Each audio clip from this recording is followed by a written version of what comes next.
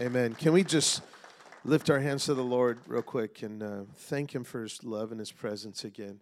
Lord, we truly make room for You. Just do whatever You want, Lord. We thank You that You're closer than the air that we breathe. You're with us, God. You are with us, closer than we could even comprehend. You hold every cell of our bodies together. You sustain our very breath. And we just give it back in thanks, Lord. Thank You, Father. Thank You. Just thank Him right now. Would you, in your own words, just lift up thanks to the Lord. Thank You for Your presence. We love You. We honor You. We give You all the glory. In Jesus' mighty name, blessing and honor and glory. Thank You for this house of presence. Thank You, Lord, for these wonderful leaders, these pastors. We just honor them. We love them. And I just pray that every single person in this room would just be ministered to in such an amazing way. We thank You for Your love. You are so good to us, Lord. Lord, that You've marked this house to be a place where the bread of life is present and people can come and feast. The most broken, the most hurting, all are welcome. We thank You for that in Jesus' mighty name. Amen. Can we sit with praise? Thank You, Lord. Amen. Amen. Well, I'm excited to be sharing with you. I have some things stirring in my heart, and it's so good to see everybody, and it's really good to be here. Thank you for having us, and we weren't planning on coming in town. It was a last-minute decision, and we're here, and we're here for a couple more days. Well, Tuesday we fly out, so thanks for allowing us to come and just minister to you. So if you have your Bibles, come on, somebody. Open up to Mark chapter 6, and if you have a physical Bible, let me hear those pages, come on. If you have a physical Bible, give yourself some heavenly brownie points for being a real Christian. If you have a device, then that's cool too. If you have an iPhone, that's even cooler. If you have an Android, may the Lord deliver your soul. I'm just kidding, man. I'm just kidding. Pros and cons. There's some things that are good about it. I have a Mac, so I have an iPhone. I love when we convert people to iPhones, so it's just, we rejoice over one soul. Just all of the Apple users rejoice over the Android conversion. Come on, somebody. I'm just messing with you guys. It is good to be in a place. I love the way you guys just wait on the Lord. And, man, I love the spirit of the worship team and the heart of the worship team. And, Thomas, your heart for worship. There's such a heart of David. I don't know where he is. I'm looking around. There you are, right there. Come on, somebody. The heart of David in you, the warrior. I just see this picture of you. I wasn't planning on doing this, but I see this picture of you on the backside of a mountain. And it's like, King David just doing his thing. Unseen, but the Father sees you.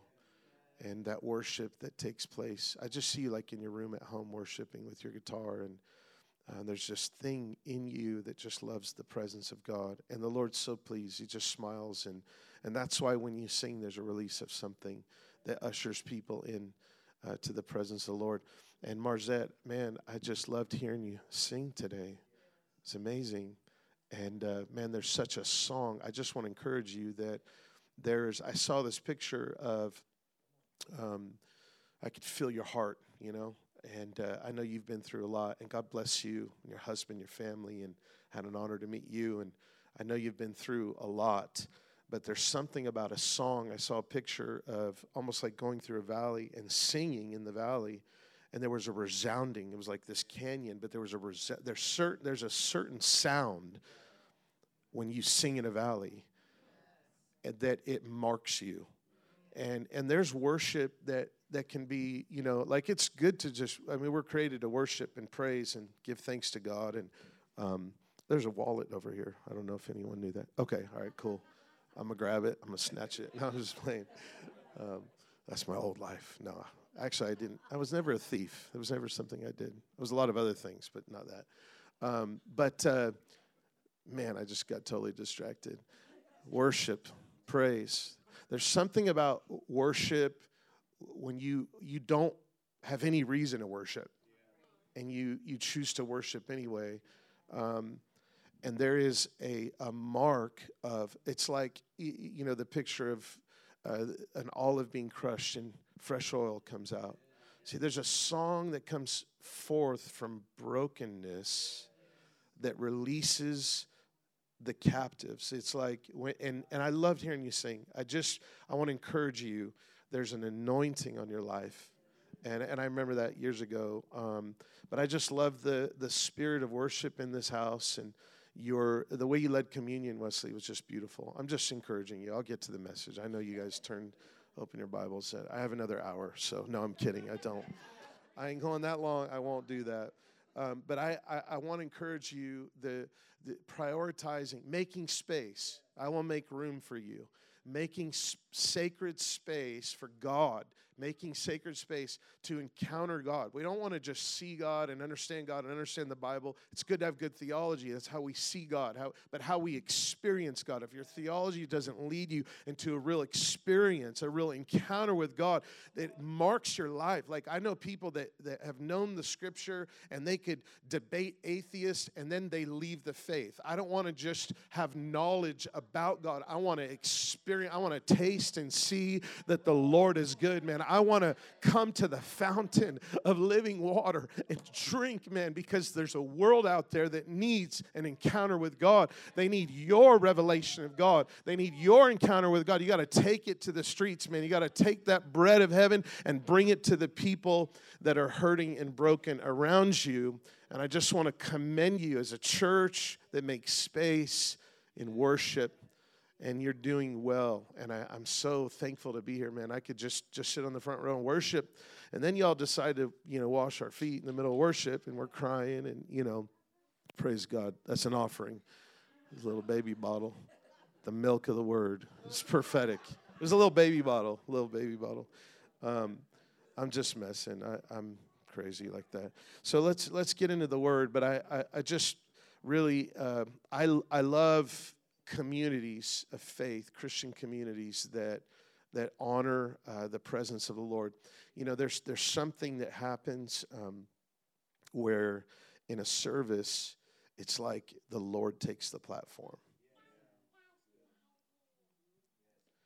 And the worship team could be singing, maybe not. Maybe it's a spontaneous song. Like I think you began to sing some spontaneous stuff, and the congregation grabs a hold of it. And then there's times of contemplation. I love that you're not afraid of silence. There's something that happens when the Lord takes the platform, though. I'm telling you where the church is headed, and when I say this, the body of Christ, we are headed to a place where the Lord is going to take the platform, and worship will just go, and people will get set free, demons will be cast out, chains will break, bodies will be healed in the presence of God. God's everywhere, but he wants to manifest somewhere. And he manifests where he is welcomed, where he's not tolerated, and where there's an anticipation, a holy anticipation, not a vain expectation, but a holy anticipation where you say, God, I'm making room. Do whatever you want to do. I love that. I love it so much. That's why I just wasted 7 minutes of my preaching talking about it. It's just so good, man. So good. So good. I'm telling you, it is the most important thing that you can do. We do need to preach the word. We got to train and teach and all of that. But being a house of presence is the oasis that flows to every other healthy part of a church. Equipping the saints, evangelizing, all of that comes from just our encounter with the Lord together. Amen. All right, let's dive into the word. I want to look at this story in Mark chapter 6 of the feeding of the 5,000, and the Lord was just speaking to me about this, and I wasn't sure exactly what I felt like the Lord wanted me to share with you today, but I'm going to just go for it. Let's just start reading. Okay, I already prayed, so let's just start reading. And I've been praying. We've been at a conference. I've been praying. My wife always messes around. Like, we go to church, and then we have 2 services, and which, by the way, the Lord is doing amazing things in Rochester. It's just so cool what the Lord's doing there. But we go to eat after church. Come on, who loves a good meal after church? Oh, glory to God. It better be good food too, you know. I love when the waitress or the hostess is like, do you have any food allergies? I'm like, yes, I'm allergic to bad food. So just make sure it's really good. Tell the chef. But we're about to eat. And then, all right, somebody bless the food. Rochelle's like, I've been praying all morning. That food is blessed. Like, I'm ready to eat. Come on, somebody. So I already prayed. So we're just going to go right into the message. Mark chapter 6. Thank you, Father. The story of the feeding of the 5,000. Quick context. Jesus sends out the disciples. Actually, he is pretty much dishonored by his own people in his own region. The Bible says they were offended at the fact that he was human. They were offended, that's a whole sermon, at the humanity of Jesus. Of course, he was perfect, and of course, he was fully divine and fully human. This is the hypostatic union that Jesus, God the Son of God, sharing the same divine substance with the Father and the Spirit, eternal, co-substantial, that the Son was not just fully God, but he was also fully man. This is the mystery of the hypostatic union. So just a little history, or a little context here in Mark chapter 6. They were offended that, isn't this is Jesus. Yeah, I know his brothers and sisters. Are you kidding me? He's here to pray for me and do miracles. Give me a break. This is just Jesus. And then Jesus says a prophet is not without honor in his own country. And there was a few miracles, a few healings that happened. And Jesus, of course, just whatever, moves on. Then he sends his disciples out, and his disciples, they're casting demons out, and they're anointing the sick and healing the sick. And then they come back, and they're telling Jesus, man, this was awesome. There's other accounts in the Gospels you can read that are like this, but I want to start reading at verse 30 and pick up right there. There's a little short summary of what's going on at the same time with John the Baptist, but Mark chapter 6, verse 30 says, Then the apostles gathered to Jesus and told them all the things, both what they had done and what they had taught. Verse 31, and then he said to him, Come aside by yourself to a deserted place and rest a while. It's almost like this man, it's so cool. Like they're out doing the stuff. Then he's like, all right, let me now just come out here and take a break. There is this beautiful pattern or rhythm of ministry to be able to minister and then rest. There's a place in God that we can live in, a place of rest where we're not not only striving for his love and striving to please God and always like, oh, God, I hope you don't judge me and I go to hell tomorrow. Like there's this place of rest in God where we're secure, where we know he loves us. We can go out and do what God's created us to do and then enter into a place of rest. And Jesus says, let's come out to a deserted place and rest a while. It says there were many coming and going, and they didn't even have time to eat. How many have been so busy you get caught up and you don't even eat? And this is what was happening. So they departed to a deserted place in the boat by themselves. But the multitude saw them departing, and many knew him and ran there on foot to all the cities. So they said, wait, Jesus and the disciples are going over there. We're going to take another route, and we're going to bug them.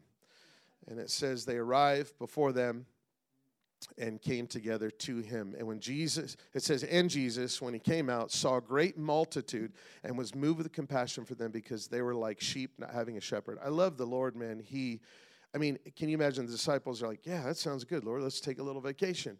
And then all these people show up. I thought we were on vacation. And then Jesus often, he was a sense-overt. He had wisdom to know when to be by himself, but he didn't have social anxiety. He loved people. Come on, somebody.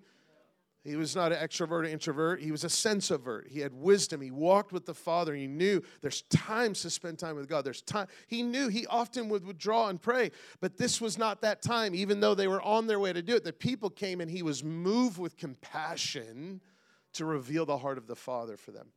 There's something about that that's so powerful. And it says here, where we at, verse 34, y'all with me? And a great multitude moved with compassion for them. They were like sheep not having a shepherd. So he began to teach them many things. Wow. On vacation. Come on, somebody. When the day was now far spent, his disciples came to him and said, this is a deserted place, and the hour is late. You ever been there? You ever been in a place where you're in the wilderness and it's getting dark?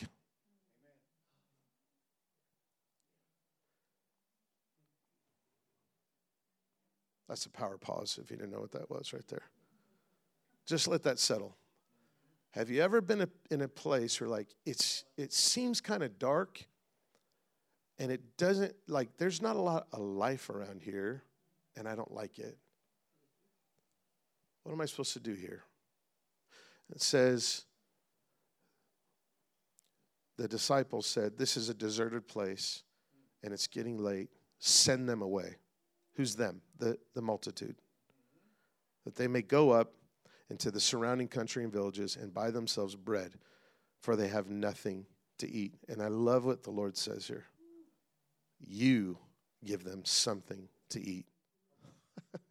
In John's account of this, one of the disciples is like, it was a rhetorical question. Jesus is testing them. Are you thankful that when the Lord tests us, it's not to challenge us in a way where it's like, ha, I told you failed, loser, but it's to transform us. The testing of the Lord is to change us, to build our internal being to do what God called us to do in a greater way. And I love what one of the disciples says. He's like, Lord, we would need like, let me just put it in contemporary terms. It's like a half a year's worth of wages. We'd need like 25 G's to feed these people, to give them like a bite or two. Lord, you're tripping. How are we going to feed them? But Jesus says, you give them something to eat. And they said to him, shall we go and buy 200 denarii of bread and give them something to eat? In John's account, it's a little bit different. But then verse 38, how many loaves do you have? Go and see.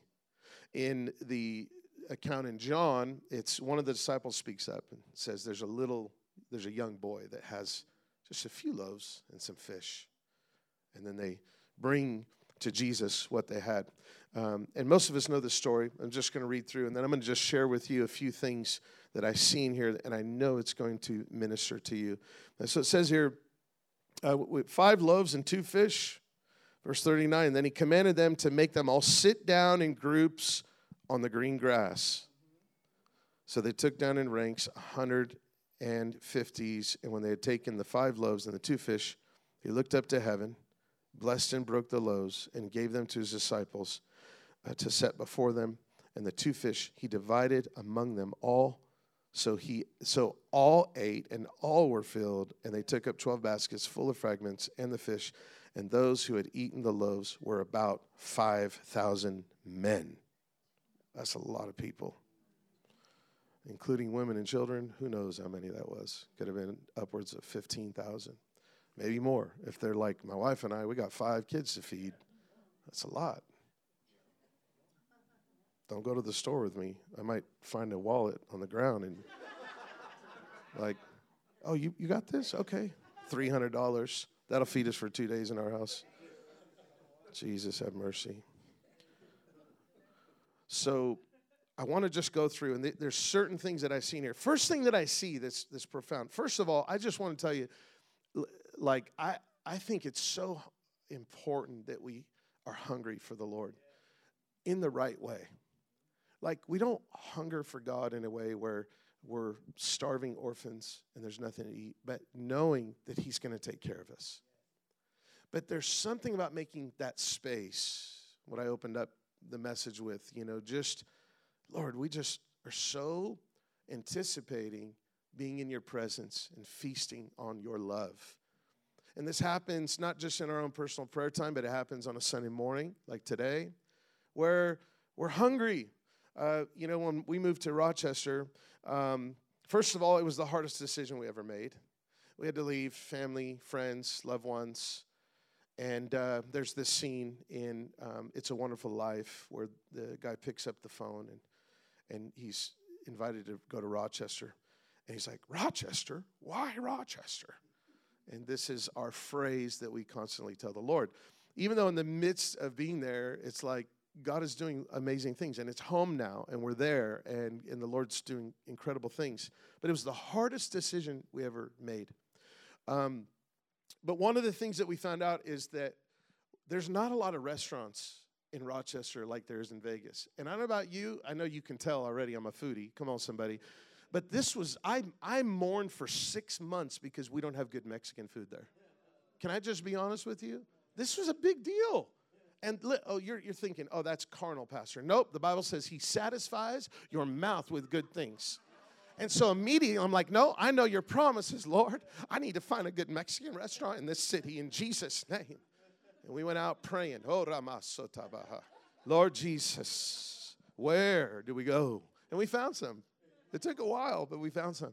There's a place here in Vegas. There's a lot of restaurants. This is a town where you can get some good food.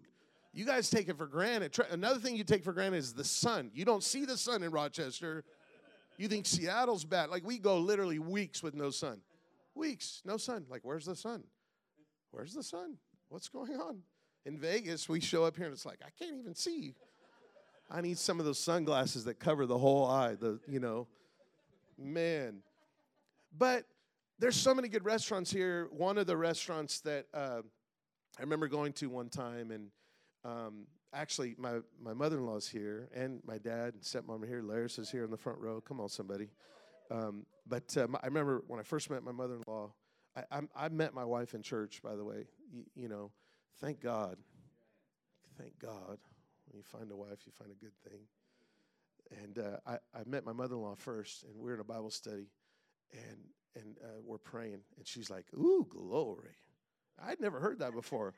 I was raised Catholic, and I'm like, they don't do that in the Catholic Church. They might do this or something else, and so I'm like, ooh, glory. I'm like, that's cool. And then someone would pray something just a little bit more like spicy. She'd be like, ooh, glory.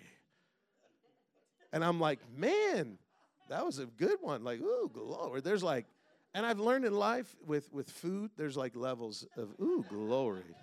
Some food is just like, that's pretty good. Glory.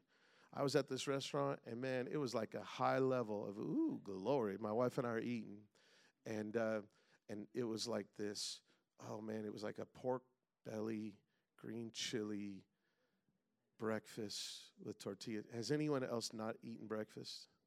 Raise your hand if you're hungry. Praise God. Well, we're going to take this, and then we're going to spiritualize it in a minute. So just let me just tell you the story. And I'm eating this, man, at this place in Henderson, and I was just it was insane. I'm like, this is so good. It's so freaking good. I almost cussed. I literally was like, I spoke in tongues instead. And I'm like, Rochelle, this is so good. I'm telling the people next to me, I don't even know. I'm like, dude, y'all need to try this right here. You want to try it? I don't even know them. Take a bite. And no, not really. I didn't do that.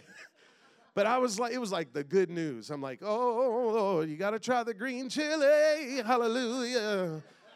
But in that moment, man, it was like, ooh, glory. It was so bomb, man. And that's wonderful when you are able to enjoy and he satisfies your mouth with good things. But then there's time in life where there is not this abounding provision, but you are abasing and you feel maybe like the multitude where it's getting dark and you're out in the middle of nowhere and you're hungry and nobody got no food except a little kid with a little lunch, and they jacked his lunch to feed the 5,000.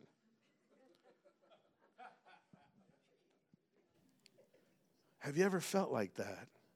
I've been in ministry for a long time, and there are times I'm like, God, I feel like I'm doing exactly what you told me to do, but at the same time, I have this internal struggle where, like, I want to keep saying yes, but this is painful. It feels dark, and I feel like I'm in a wilderness. And I want to go through this story, and I just want to show you some things that I see in the text that are so profound. The first thing is change of perspective. In the book of John, chapter 6, verse 10, it says there was lots of grass in this area. At one point in my life, that would have meant something entirely different. But in this context, there was a place for them to rest. Even in the wilderness, even when it's dark, the Lord will have us change our perspective and see that not only are we at a place where he can cause us to lie down in green pastures because he's a good shepherd, but we can see that we're surrounded by him and beautiful people. There's times in life the Lord will shake me up a little bit and say, just look at what you have, son. There's a lot of good things around you.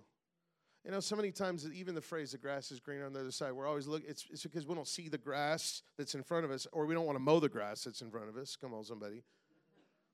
Like, we don't want to honor and value, like, what God has provided and realize that even in the midst of the wilderness, where we're thinking, like, this is, there's nothing living out here.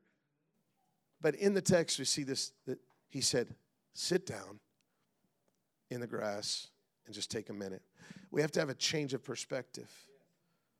You know, there's a time I was going through it in ministry, and my kids, they know stuff that, you know, like my spiritual son, Laris, lived with us for 5 years. He saw us go through things as pastors, you know, just relational things, and stuff happens, and it's difficult sometimes. And not too long ago, my oldest son, David, was in worship, and I saw in this moment of worship, he was carrying it.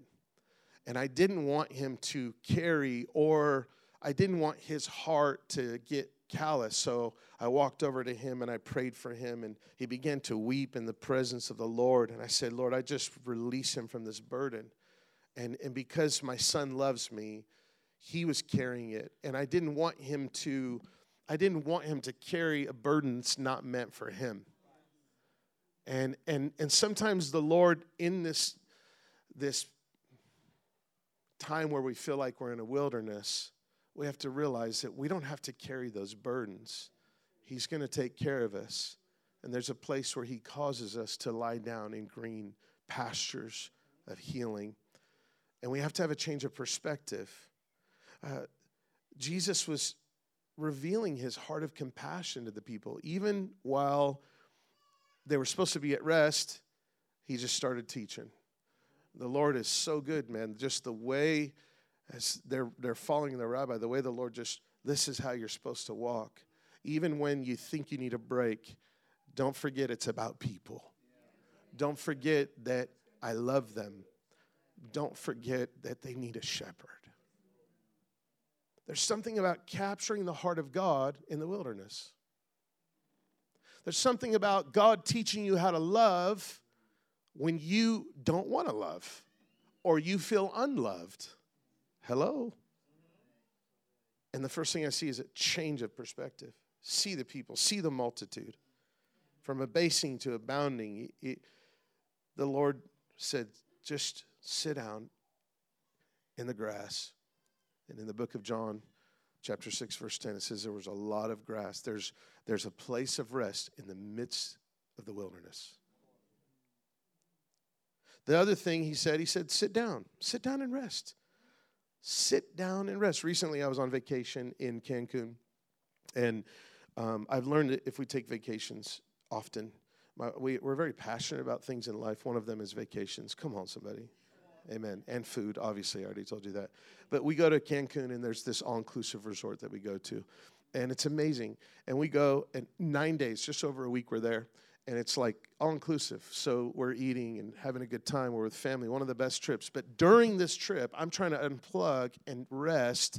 And at the same time, I'm thinking about ministry things. I'm thinking about stressful things. And I'm thinking about, and my heart is conflicted. There's like this internal struggle. And there was this moment I walked out to the ocean, and it's the Caribbean Ocean, which is, if you've never been in the Caribbean, it's nothing like, I love Newport Beach and Laguna Beach. Come on, somebody. And I know it's not, but the Caribbean is like, it's just gorgeous. The aqua blue water.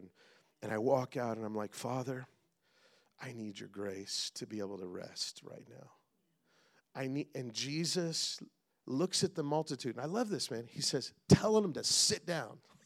Sometimes the Lord just needs to, listen, go take a nap. Come on.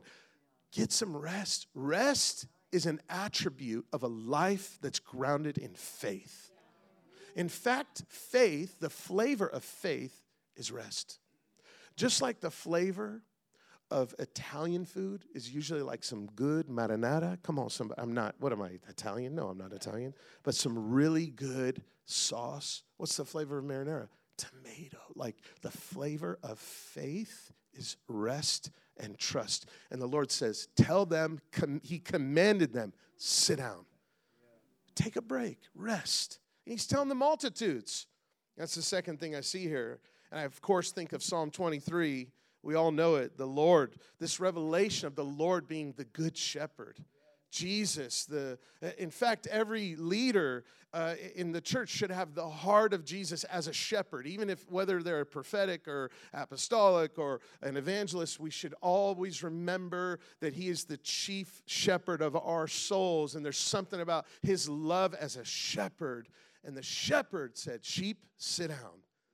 And here's what it says. We're all familiar with the text. The Lord is my shepherd. I shall not lack. I shall not want. He makes me to lie down in green pastures. He leads me beside the still waters. He restores my soul. He leads me in the paths of righteousness for his name's sake. So good. See, there was this moment at the ocean on this last vacation. I'm stressing about things. My body was there, but my heart was somewhere else. Sometimes you got to get your body where your heart is, or your heart where your body is, and just point your heart in the right direction. There was this moment I had with the Lord. I said, yes, Lord, I surrender to your love.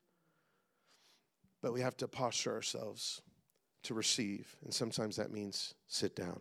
The other thing I see here, in one of the accounts, as they began to feast, they ate as much as they wanted. This is what the scripture says.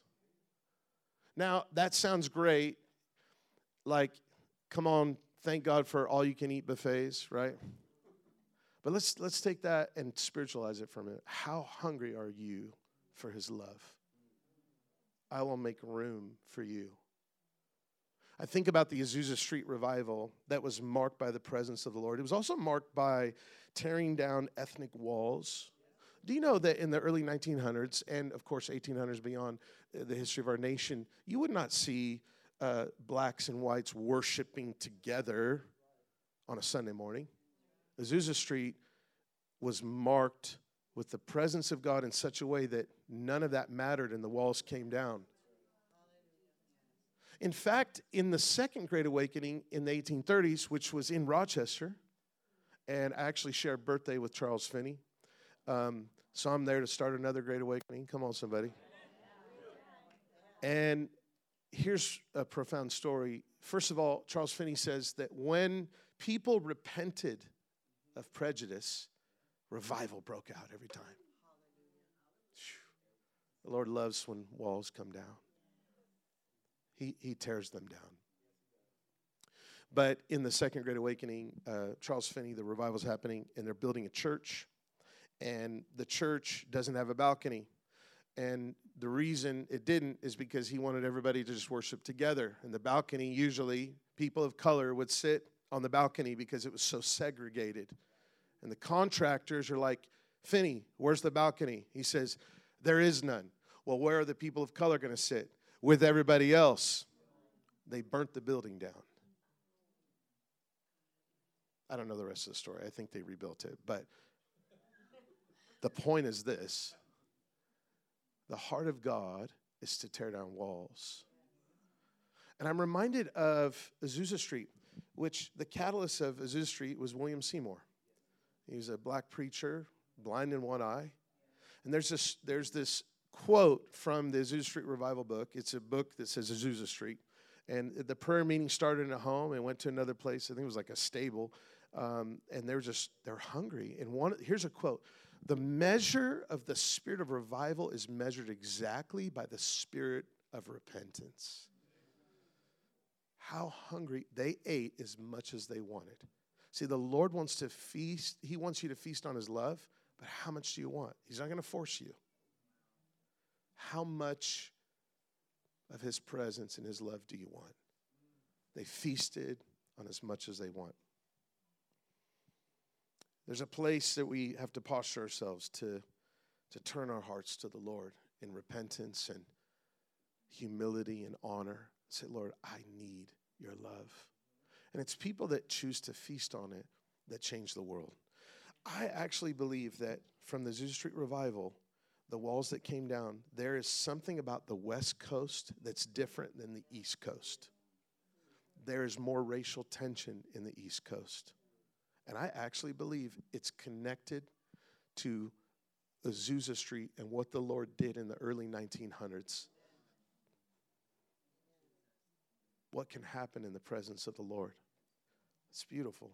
The other thing here, this is one of the most powerful things. Jesus says, you feed them. Look at the person next to you real quick and just say, you feed them.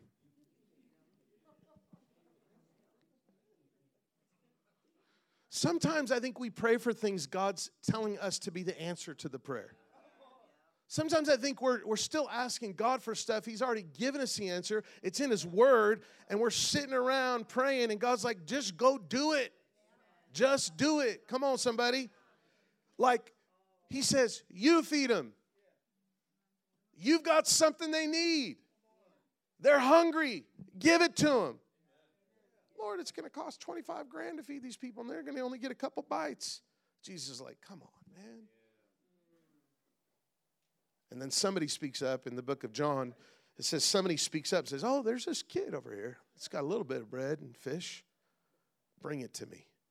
You feed him.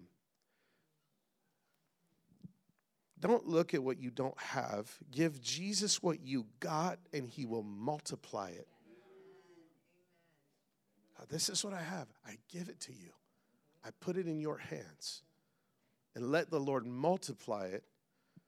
And notice that it wasn't about, and the disciples were like, send them away. We don't got enough food for everybody. Send them home. Send them to the cities. But Jesus was moved. He said, no, what you have, I'm going to multiply. It's not just about you, 12. It's about the multitudes that are hungry and that are out here in the wilderness because they want to be around me. And so we're going to feed them. We're going to take care of them. Don't just look at your lack.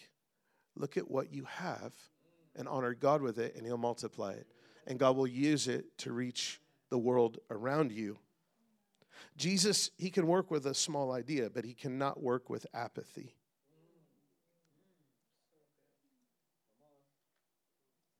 Jesus can work with just a little resources, but He cannot work with a spirit that wants to hoard everything. Ministry is never about us. It's about self-giving. It's about releasing the humble love of God to a broken world. And this is what Jesus showed him. He said, you feed them. You feed them. Feed others. Number 4, feed other people. There's something about realizing that, I think there's times that I have these internal struggles with the Lord. I'm like, why, Lord? Why? And then it's almost like, you're my why. The Lord says that to me. You're His why. And then His love transforms my thinking, my perspective. And then I'm like, wait a minute, okay. And Lord, you're my why too.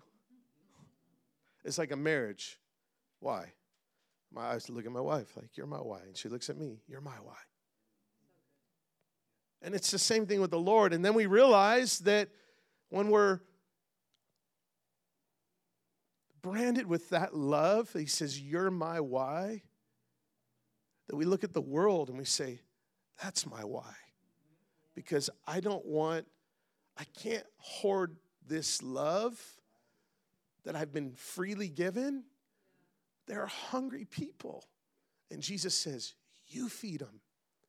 There is a responsibility. Listen, the church is going through a season right now where, and this is definitely happening in this house, where we are taking personal responsibility for the Great Commission. Take personal ownership over the Great Commission.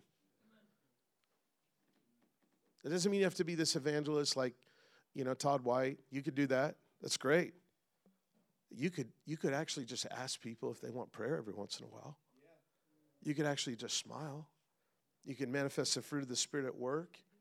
You can invite people to church. Well, I don't want to invite people to church. I just, listen, Statistically, most people will come to church if they're invited.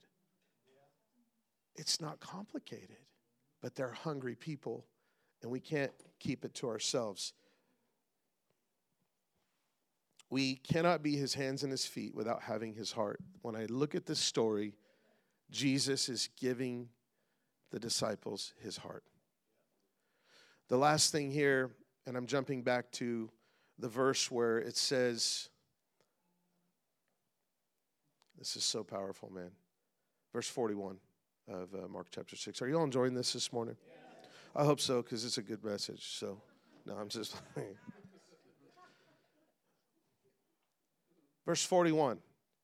And when he had taken the 5 loaves and the 2 fish, he looked up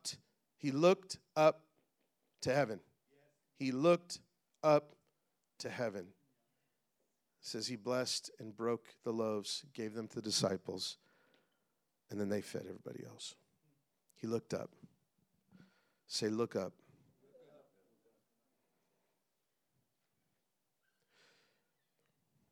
There are so many people out there that don't know Abba's love, the Father's love. Jesus was always yielded to his Father. He revealed the heart of his Father. I love the way Jesus prayed. Often you'll see throughout the Gospels, when he prayed, he didn't bow his head. Only one time I can find, and it was in the garden before he surrendered to the crucifixion that he was about to endure. And it says that he bowed to the ground, but that was more of he was prostrate before the Lord, before the Father. But all through the Gospels, when Jesus prayed, he looked up. He looked up. I thought of this verse, and I'm telling you, the Lord is on this right now. Psalm 3:3, that he is a shield around you, your glory, and the lifter of your head. I'm telling you right now, the Lord is breaking the spirit of depression off some people in this room.